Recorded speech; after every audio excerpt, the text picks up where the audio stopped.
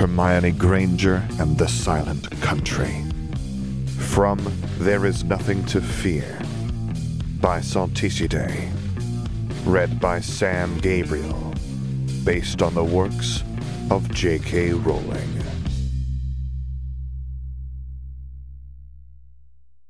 Chapter 10. The Law of the Medes and the Persians. The response was immediate and terrible. The great hall erupted. If there had been a wall set up around Hermione, then the Hogwarts student body could have brought it down with their shouts alone.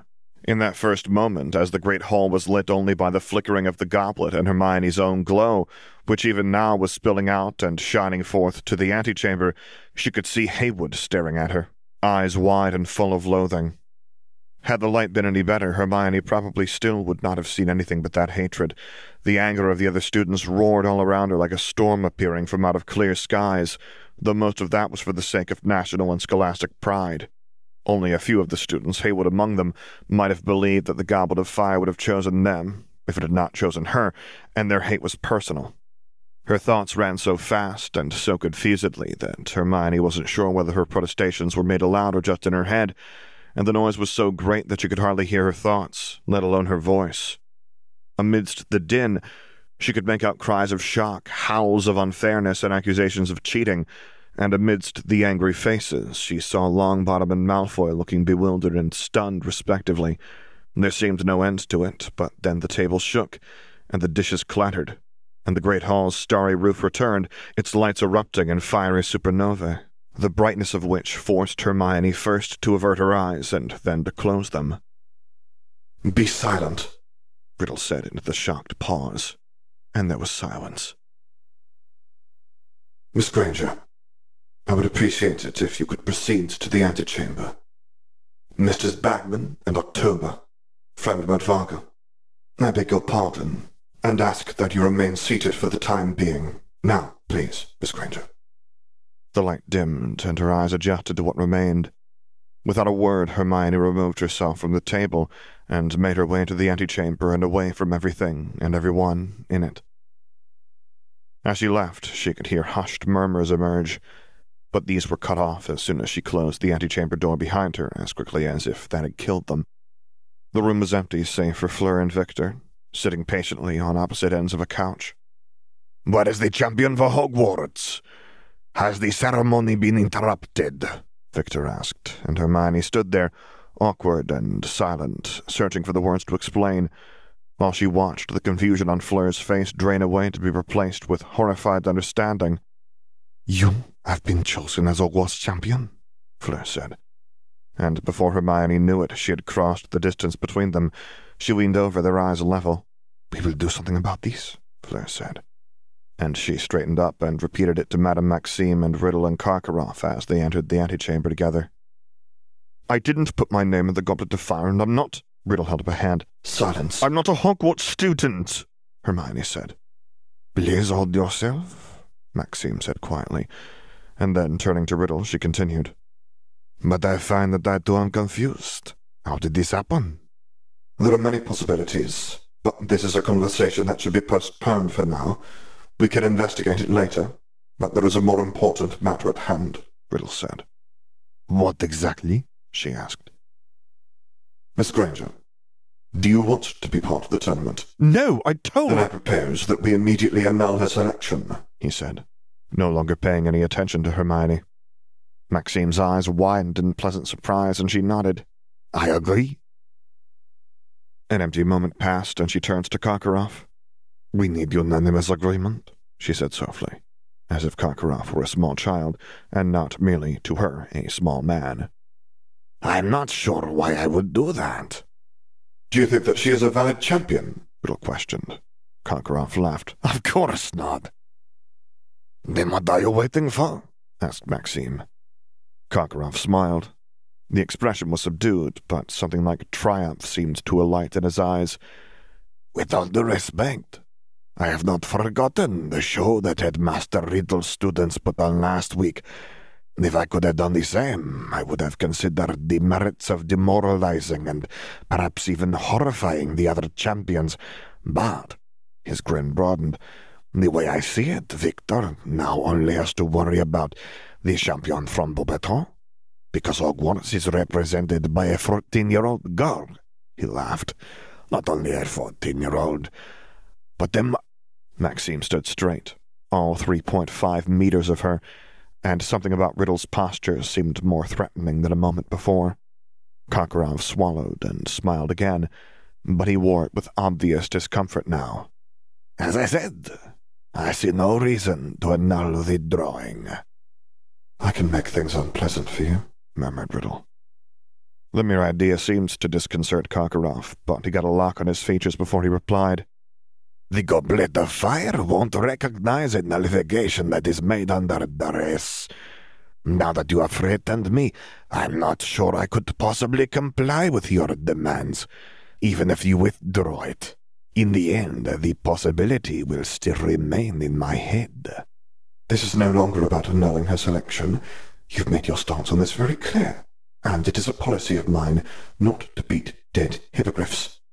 But there must be discipline, lest misbehavior continue. Karkaroff took a half-step backwards, then narrowed his eyes. People are watching this tournament. The world's eye is on it. You'll never rehabilitate yourself for the ICW if you harm me. My patience is undying.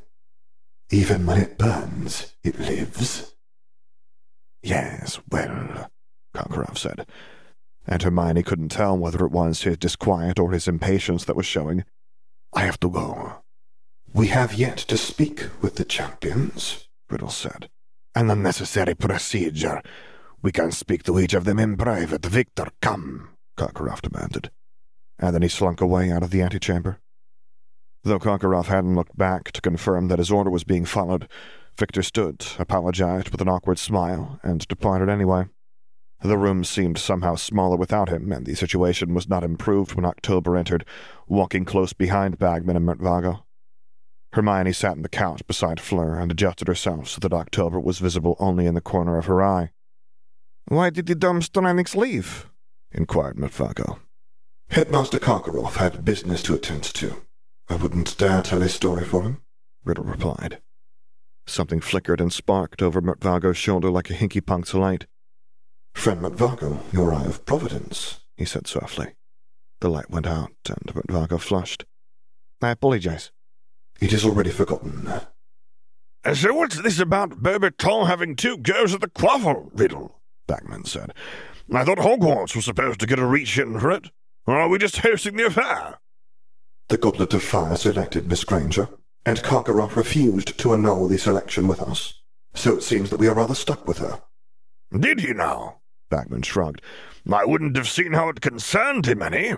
There's plenty of time to turn him around. Matty, pal, maybe you could... We are not on good terms, Mertvago replied brusquely. Bagman blinked.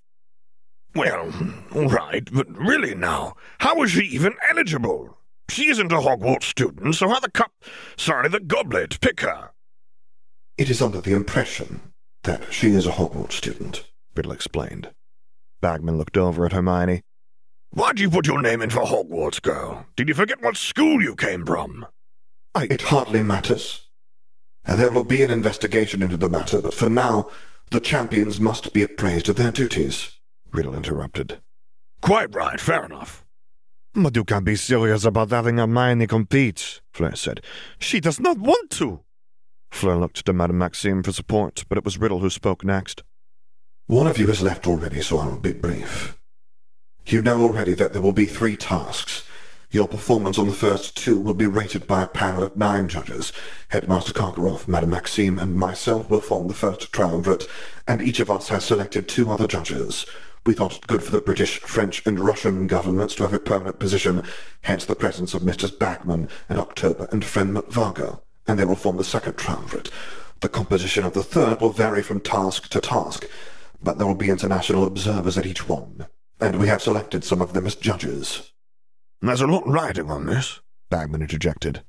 Fame and fortune for the winner, and national pride. Whole world is watching. Well, we'll put a show on for them even with this Beauxbatons business, he added, almost muttering the last of it. Riddle continued without any commentary on Bagman. The third task will be winner takes all, but you should not take that as an excuse to slacken your efforts. Each task will feed into the next, such that poor performance on one will impair you on the next. There will be certain difficulties associated with each of the tasks, which you will learn only prior to embarking on them, but in all cases, you are absolutely forbidden from asking for or accepting assistance from any of the staff of any school, or representatives from any government, and if it is determined that you have broken this rule, then you will be barred from participating in the next task, which will not only trigger the forfeiture clause of the tournament's contract, but also put your replacement at a severe disadvantage. When Riddle stopped speaking, it took a moment for anyone to realize that he was actually done. If that's all right, waiter, I've got a long weekend ahead of me, so I'll be going, Bagman said, and he made himself scarce, saying something as he went about Karkaroff and a bottle of Ogden's. Murtvago followed after him, and October remained behind just long enough to wish good luck and fair fortune for both of you before he left as well. When Hermione began to stand up, Riddle raised a hand. Miss Granger, I would like to have a word. You may stay as well, Madame Maxime. We won't be long, he added, when Hermione and Fleur glanced up at the headmistress. Madame Maxime nodded, and Fleur looked back once at Hermione, then left. What I have to say is this.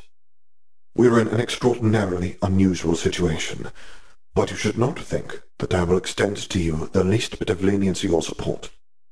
You are not a student of Hogwarts, and you are not our champion. You may think I would like to avoid the sting of your failure, but I trust that history will remember that you were taught at Beauxbatons. What if I win? Thought Hermione, but it was too ridiculous a thought for her to be in danger of saying it aloud. I understand, sir. After Riddle left, Madame Maxime leaned down to close some of the distance between herself and Hermione. It wouldn't be good for both of us to stay here while the others are leaving. Please meet with me when I return to the carriage.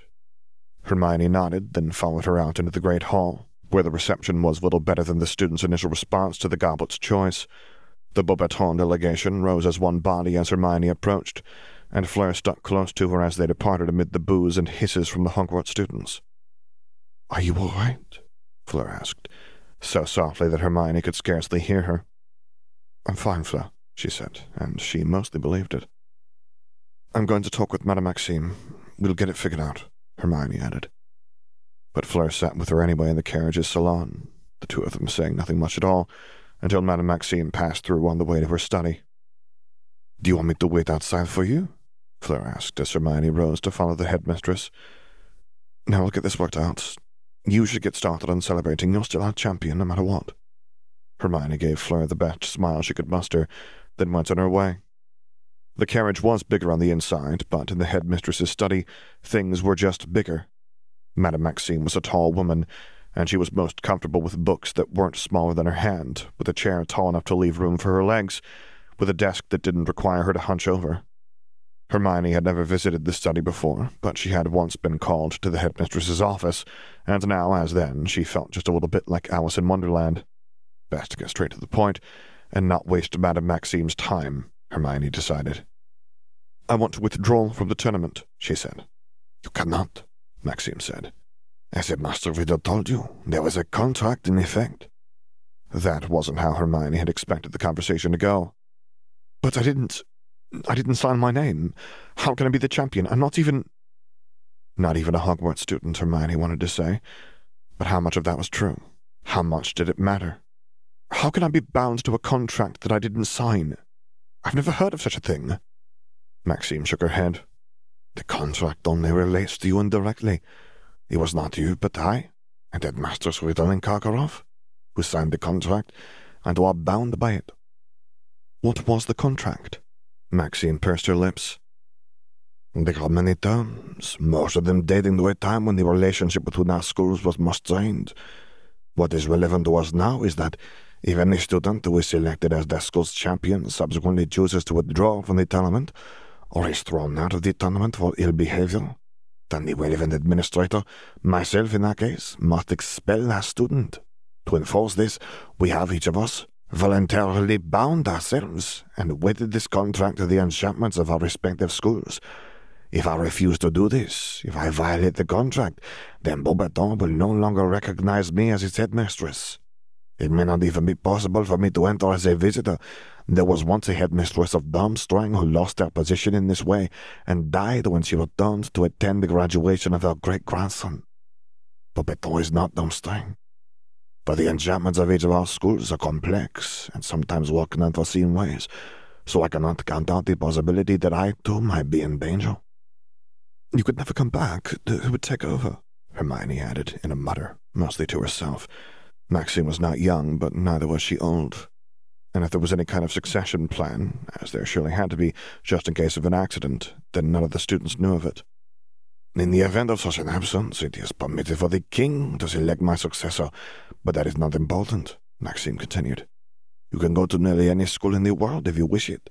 I will write a letter of recommendation to make sure it happens, as will every member of the faculty, and there will be no favor owed that I will not ask for, and no debt I will not incur, to make sure that you receive the education that you deserve. There are 3 schools of magic that teach in French, and more that teach in English. There is a school in Australia, and a dozen in the Americas, and I don't understand. Hermione, Maxime said, her voice both fierce and kind. Beauxbaton is not your home. You have parents and a sister who love you, and your friends will remain your friends no matter how far away they may be, and you are nearly half done with your education. There is no reason that you must stay here. If you would be in danger out there, if you are to be protected, then I might advise you to stay, but the danger is here. Maxime wasn't quite right. It wasn't clear how far October's reach extended, or what he might do to keep Hermione here, or even to retaliate.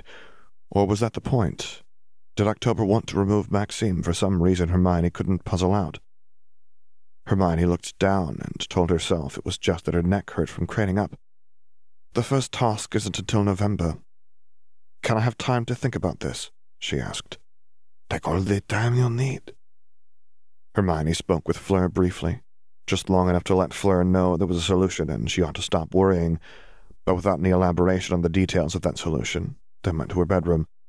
She cast a silencing charm on her pillow, cast another on her door, and locked it to be safe, then let herself crumple into her bed and cry into the pillow. What had she done, that now she had to lose everything that was important to her? Thinking through it logically, Hermione knew that she shouldn't be complaining. She had more options than many others might have in her situation. Some of the American schools were known to her for their bigotry, and another of them for having several professors who didn't even believe that what they did was magic. But she was fluent in French, and the curriculum at Le Nettois was all right, even if it couldn't hold a candle to Beauxbaton. But it was hard to imagine even going to another school, away from Fleur and the rest of her friends. Forget about remembering how to make friends who hadn't first been Fleur's friends. Hermione wasn't sure she'd ever learned how to do that in the first place. Besides, friends weren't a fungible resource. Hermione could make 100 friends, and none of them would mean as much to her as Fleur did. Thinking of Fleur made the question harder in other ways, too. Hermione knew, of course, that Fleur would advise her to do what she had to do and stay safe. But when she asked Fleur to do the same, she had been rebuffed. Leaving wouldn't just be leaving, it would be running away. And for as long as she lived, no matter how long she lived, she'd be standing small in Fleur's esteem, a little girl who would never be her equal. The little glass beetle which Madame Maxime gave her last week couldn't possibly impart any advice, but she unpinned it from her lapel and examined it anyway, looking into its brilliant blue glass as if she could scry the answer if only she tried hard enough. It was supposed to keep her safe, but didn't she have a responsibility to everyone else, too? France had protected her, Beauxbaton had taught her, and Fleur had saved her, and that had to have occurred some kind of debt. If October wanted her here, as he surely did, then he might punish Beauxbaton if she left. The beetle said nothing. Sighing, Hermione pulled herself from the bed and set the beetle down on her desk, and then retrieved a mirror to check her face. Though she had never been one for makeup, necessity had forced her to pay attention to a few details about her appearance, and, with water and a conjured handkerchief, she pressed her eyes until they no longer looked like she'd had a fit. Nobody was going to come in, and Hermione wasn't about to go out, but even rusty habits died hard when they were old enough. Sighing, Hermione pulled herself from the bed and set the beetle down on her desk, then tried to busy herself. Her first resort was homework, but she couldn't keep her mind on it long enough to read 2 lines of Circe's poetry, let alone interpret them from Greek. Personal projects were no better. Reading about occlumency only reminded her of how little progress she had made on her own, and Tom Riddle, British Cincinnatus, made her want to scream. She tried to organize her notes, but no more than 5 minutes had gone by before Hermione realized that she had transcribed notes for a correspondence class to her master scroll for a Hogwarts class. It might help to move around, she decided, and there were a few books she could drop off at the Hogwarts library, and maybe even enough time before it closed to find more to borrow. In principle, a book that could distract her had to exist, and with a couple of hours to look, she could probably find it. Hermione mentally flinched from the thought of leaving the room, but it was just a phantom reaction. A long time had gone by since she needed to think of her room as a refuge, and anyway, Hermione wasn't about to let a bunch of 10-year-old girls beat her by controlling her actions all the way from the past. With one more glance at the mirror to make sure she looked presentable, Hermione exited her room. She could hear Fleur down the hall, and by the sound of it, half the carriage was probably with her in celebration, so Hermione stepped softly in the other direction. She put on a good face for Lena when they bumped into each other, and Hermione used the impending due date of her books as an excuse to remove herself promptly before Lena could say a word, and then she was home free. Home. That was going to be a problem if Hermione had to do the responsible thing and leave Beauxbaton, but it was a solvable one. Hermione couldn't ask her parents to uproot their lives a second time, or to separate Miranda from the only home she'd ever known, but maybe she could let them stay in France and take an international flight to get to and from school. She wouldn't even have to tell them. They knew so little about what was going on already. In all likelihood, nobody would even write them a letter about the situation so long as Hermione promised to explain things. Perhaps she could even arrange for a long-distance port key and not have to worry about getting money for a round-trip ticket over each summer. It would at least be worthwhile to ask Madame Maxime. But if she was going to be responsible, Hermione decided as she walked through the halls of Hogwarts, then she ought to tell the headmistress about October, just in case that required Madame Maxime to change her plans. Or would telling her incite an even worse response from October? He had, apparently, seen fit to dangle Hermione's friends as a carrot, and it was possible he might dangle them as a stick, too, and make reprisals against them as well as her. Perhaps, and maybe, could be dirty words sometimes. They could inspire doubt when conviction was necessary, and there was no end to the alternatives that a healthy, creative mind could spin up. But if she hadn't been absorbed in her thoughts, perhaps she would have heard something in time, perhaps she would have guessed, perhaps she would have seen an opportunity before it was too late. Perhaps, but that is not what happened. This is. Mid-step, Hermione froze, and, off balance, toppled to the floor. She fell face first, without the ability to shift herself or throw out her arms. Her head smacked the hard stone floor, and the books dug painfully into her chest. Had she broken her nose? Behind her she could hear footsteps, hands gripped her, flipped her around to her back, and she saw Haywood's face, expressionless but for a furious glint in her eyes. Hermione tried to speak, but she still couldn't move. She recalled how adept Haywood had been at silent casting during the opening duel, and then Haywood pointed with her wand and cast again. Hermione's right arm crumpled like a couple of dry twigs beneath someone's boot. If she could have screamed, if she could have cried out, but she still couldn't move, a prisoner in her body.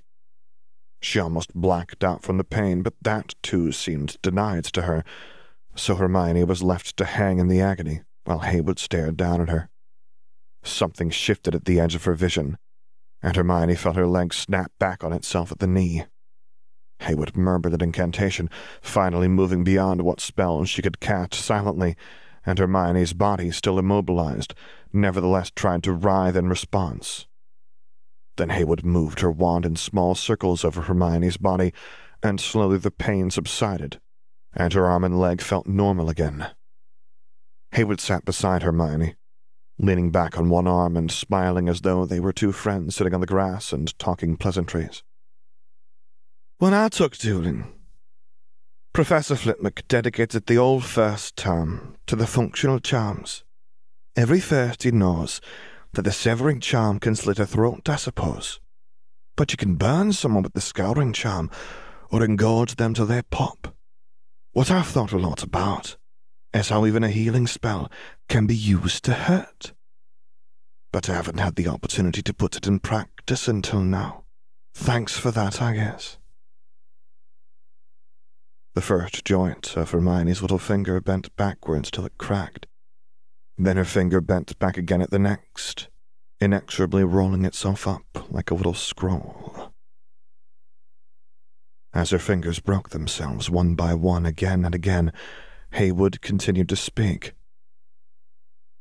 I don't know what you intended to gain from this, but it's going to stop. I'm not about to let you humiliate our school. The fingers on Hermione's other hand began to snap. You have no idea how hard I've worked for this.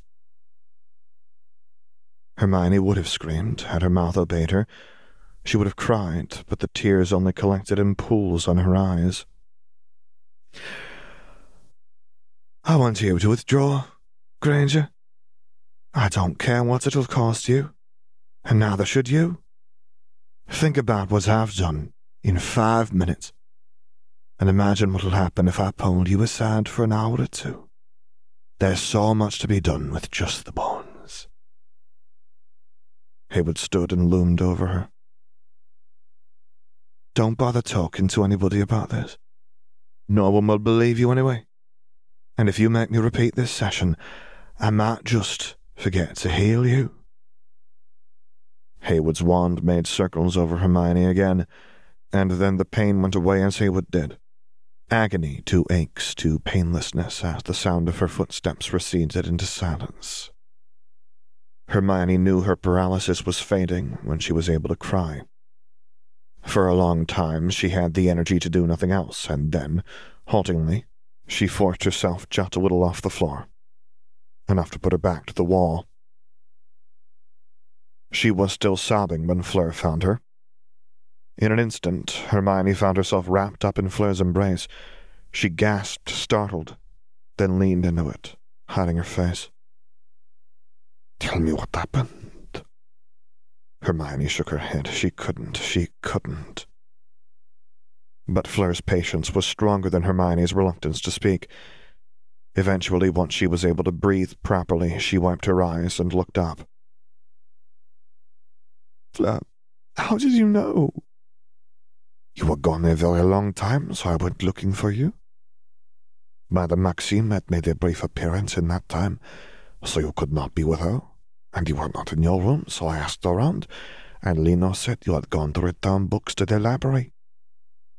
I did. I dropped them, Hermione realized aloud. Had they been damaged? She shifted in place, moving to retrieve the books that lay scattered on the floor, but Fleur shook her head. Forget them. They are not important right now. What happened to you? Haywood had threatened her with so much. 4 years ago, that might have been enough to dissuade her from ever talking, along with Haywood's smug certainty that it couldn't possibly help. But now Hermione could, and did, look at Fleur, sitting beside her on the cold floor, and she knew that what Haywood had said was at least half a lie. Maybe Haywood would try to hurt her again, but Hermione would be believed, at least, not by everyone, perhaps even not by many people, but there was only one person in this castle who really mattered. I was attacked. Haywood tortured me, she said. Fleur's rosewood wand was in her hand at that very moment, and she looked ready to launch away in pursuit, held back only by the fact that Hermione was here, and that going off would mean leaving Hermione behind. Instead, she looked Hermione up and down, as if looking for signs of injury. Well, are you hurt? I'm not hurt. Hermione swallowed thickly. She healed me too. I'm fine, physically speaking. When she rose to retrieve her books, however, her left leg felt oddly stiff, and when she put her weight on it in the course of standing, she staggered. Fleur wrapped an arm around her waist, and, without needing to be told, Hermione leaned against her. I'm going to take you to the hospital wing. It's on the first floor. The books, Hermione began to say, but even as she spoke, Fleur levitated them into a conjured bag and slung them over her other shoulder. Getting to the hospital wing proved a minor ordeal in its own right, in part because of Hermione's limp, and in part because Fleur had misremembered the route. Madame Pomfrey wasn't there when they arrived, but a gaunt vampire in a white and lime uniform and a scarlet Gryffindor tie was on duty, sitting in a chair beside the headmaster's dog and reading softly from a well-worn copy of Mrs. Hattie's traditional poems. Fleur gave him a very sparse account of what had occurred, that Hermione had been hurt and was suffering lingering damage after a botched healing, and the Healer's apprentice then set Hermione up in bed. On the opposite bed was the room's only other occupant, a sheet-covered bundle whose only sign of life was a deep snore. "Give me a moment to see what I'm working with here," the vampire said quietly. Streams of soft, golden light flowed out from his wand, wrapping themselves around Hermione's leg and hand. In patches and strips, the light darkened into a color like burnt amber, and he frowned and twisted a moonstone ring on his finger. "Are you currently feeling any pain?" "Not really. It's more uncomfortable than anything. It feels weak. Madame Pomfrey will be here in a few minutes. I could try to heal your leg, but if your friend already tried that, it's going to be a bit more complicated. I think both of us would prefer that she handled it if there's no rush." When Pomfrey arrived, it turned out the complications didn't entail a lengthier or even painful process, but it did mean that she wanted to keep Hermione in the hospital wing overnight to make sure that there were no after-effects. "Our headmistress needs to know what happened to her," Fleur said. "Then go and tell her," said the healer's apprentice, more than a little snippily. "I'm not leaving her," Fleur said. A brief smile passed across Pomfrey's face, and she sent her student to wake up Madame Maxime. It was only after he left that Hermione recognized him as Chrisley Rackharrow, the very good student Longbottom had mentioned prior to the opening duel. With that thought came the additional realization that she was probably lying across from Peregrine Derrick, who was still due to stay in the hospital wing for another week if Vicente's estimate was correct. But Hermione didn't dwell on it for long. The hour was late, and Hermione had been through at least 2 ordeals in one night. She only realized she was falling asleep in retrospect when she awoke later. It was still well before morning, to find that Fleur was sitting in a chair beside the bed, head propped against the wall and fingers clutched around her wand. Rackharrow was still there, too, sitting cross-legged on a free bed and reading Mrs. Hattie again, and he noticed Hermione immediately. "I'm sorry for being a little terse earlier," he said. "I thought your friend was responsible, actually, since why else would she cover up damage like that and try to pass it off as an accident? But, well, your headmistress came by anyway and straightened me out pretty quickly about it. Scared Padfoot away and nearly woke up Derrick. We thought it would be best to let you sleep, though. She'll be back in the morning." Rackharrow smiled, keeping his mouth closed as he did so. Hermione glanced at Fleur, somehow the picture of a sentry despite her unconscious condition, then rolled over on her right side and let herself drift off again. Morning brought with it an unwelcome surprise when, at the same time that Madame Maxime arrived, so too did Riddle and Haywood, and following close behind was the headmaster's great black dog. "It has come to my attention that there may have been an altercation between 2 of our students, or 2 of mine, as the case may be." Madame Maxime looked as though she were about to object to that, but Fleur rose sharply from her chair and pointed aggressively at Haywood. "She cursed Hermione!" Riddle's mask turned to face Haywood. "Is this true?" he asked. Hermione resisted the urge to groan, even internally. She knew it was going to come next, how Haywood would deny it all, and how Riddle would believe his favorite student, but at least Hermione wouldn't be alone. "She cannot lie to me," Riddle whispered. The words came out like a soft hiss. "Granger can't possibly be our champion," Haywood said. "She isn't one of us. She didn't try. She didn't have the will. She doesn't deserve it." Hermione heard an unexpected noise, something like a gas leak, then realized that Riddle had sighed. "You attacked a visitor from another school, and you did so, do not deny it, in order to intimidate her for your own glory, so that you might rise in my esteem. You have no idea what this might have cost us." Haywood stared back, her eyes wide, gaze flickering between Riddle and Hermione in disbelief. Her mouth opened and closed several times, but there was only the sound of her breathing, quick and growing quicker. "You have detention with Mr. Sable for the rest of the weekend, effective immediately," Riddle said. "Someone will be along to retrieve you on Monday morning." Haywood dropped to her knees. Her eyes were wet now, fit to burst with tears, and she clutched the hem of his robes in one trembling hand as she looked up to his white mask. "Professor Riddle, I beg you, please." "I have spoken," the headmaster said. "If I must speak again, then it will be to expel you from my sight forever." The rebuke could have been a physical blow, the way that Haywood shuddered against it, and she moved almost as if she had been thrown, legs and hands and feet spilling over each other as she withdrew, trying to stand at the same time she was trying to leave the room. On the opposite side of the room from Hermione, Derek groaned and shifted in his bed. Riddle tapped Derek's head with the end of a white wand, and he settled back down. Full of apprehension, but courageous and defiant as well, Hermione gathered her courage and asked, "Headmaster, who is Mr. Sable?" He is our Dementor for this year. "Your Dementor?" Hermione said dumbly, the words struggling to get out, her throat sick and thick. "You sent her to a Dementor?" The gears of her brain twisted, teeth locking together in the memory of the opening feast, when the whole student body seemed to shiver at the mention of Mr. Sable and his predecessor, Mr. Soot. She almost didn't catch what Riddle said next. Of course you don't have anything to worry about. Since you aren't a Hogwarts student, the issue of interscholastic discipline was one of the very first things we settled when the talks began last year, he said, as if that made anything better, that she at least wouldn't be. "You knew?" Fleur said. And Hermione turned to her, wondering how Fleur could think she had figured it out already, when she saw who Fleur was looking at, with an expression that was equal parts horror and anger. "I knew," Madame Maxime confirmed. "How could you— Please, Fleur, hold off for a minute," Hermione said, and she refocused her attention on Riddle. "But Dementors are dangerous. How could you?" Riddle sighed again. Dementors are intelligent beings, he said slowly, as if he were explaining something simple to a child who is simpler yet. Hungry, yes, but who is alive and does not hunger? They can restrain themselves, which is the important thing, the hallmark of a civilized creature, or at least of one that can be made civil. "But this is a school. This is a school. The first years are just learning to use a wand. How many of the advanced students can cast a Patronus charm? You can't just—" "I can, and I do." Riddle sounded more amused than frustrated.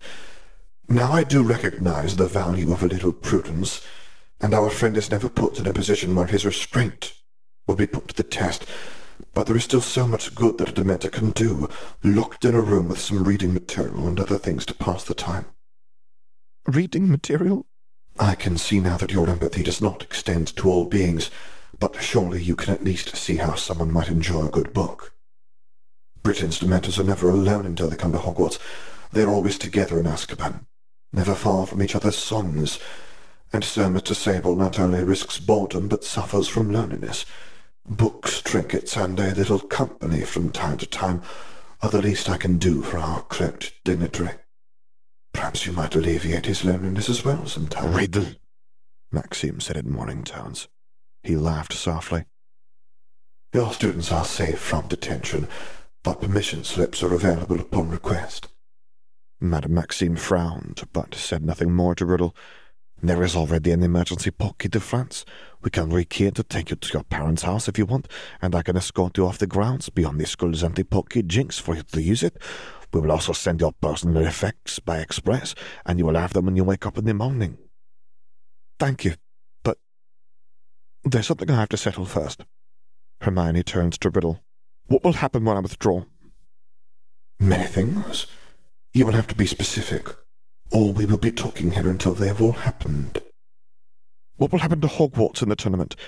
You said that you could get another champion if my selection were annulled, but what would happen if I forfeited?" "The Goblet of Fire would select another champion to represent our school." "Is it going to be Hayward?" "Only the Goblet of Fire can say, and not until the flames rise." "What would happen to her entry? Would she still be eligible?" "Yes." "Even though despite what she did, what she's done?" "Are you trying to punish my student further, Miss Granger? I can assure you that she is already more sorry than you know," Riddle said, so softly it was almost a murmur. "Besides, if the Goblet of Fire cares about student misbehavior outside the tournament, I have not been told." Hermione thought as much, but with that confirmation, her dilemma wasn't much of one at all. She looked at Fleur, at Riddle's porcelain mask, then finally fixed her gaze on Madame Maxime. "I won't be withdrawing." Madame Maxime sighed and shook her head, and Fleur swore. Riddle clapped his hands twice in perfunctory and perhaps mocking applause. This has been exciting, but if your mind is made up, then I have duties to attend to, he said. And he departed from the room. Fleur squeezed her hand. You can't, Hermione. The tournament is dangerous and— If you want my friend, I think you would still care about that, Hermione said. But because you're my friend, you have to care about something else too. If I got hurt, you wouldn't be able to live with yourself. I know that, but you told me that some things are more important than that, and this is one of them. I can't do much for you, but I can do this one thing. I can protect you from Hayward. You still have time. The first task is not until November, Madame Maxime said. If I change my mind, I'll let you know. If you don't mind, can I talk with Fleur in private? Of course, Madame Maxime said. And then there were two, not counting the dog. There were things which Hermione couldn't share, but there was so much which she had to. Perhaps those were even the same thing. At the very least, Hermione couldn't hide everything. Slowly, she turned to Fleur, who looked at her with reassuring firmness. We need to talk, Hermione said. She wasn't sure if she could tell Fleur everything, but she could at least make a start at it. Absolutely, Fleur said. She gave Hermione's shoulder a reassuring squeeze, and with that, Hermione felt like she could do anything. But before Hermione could say or do anything further, the door opened again. Victor walked through, and Dmitri came after him, nearly spilling over his own feet like a human avalanche. "Hello, I'm Dmitri Polyakov," he said, extending his hands to Fleur, but he was too far away, and when he leaned further he unbalanced himself, tripped over Padfoot, and completely fell to the ground. "Affendanzigt," he muttered. Victor paid a passing glance to Dmitri, then stepped over his body and looked at Hermione. Nothing happened except that he looked at her, and she looked back at him, and he continued to look at her, till Dmitri raised a hand from the floor and said in muffled, aggravated tones, "Victor Verspora Hinnendin Storatosk." Da. Victor closed his eyes and took a breath. Hermione, we need to talk. For the full text of this and other stories by the same author, visit the Archive of Our Own page of Call Me Salticidae. The music is Amon-Ra by Dayswitch, under a Creative Commons license, with assistance from 1T1.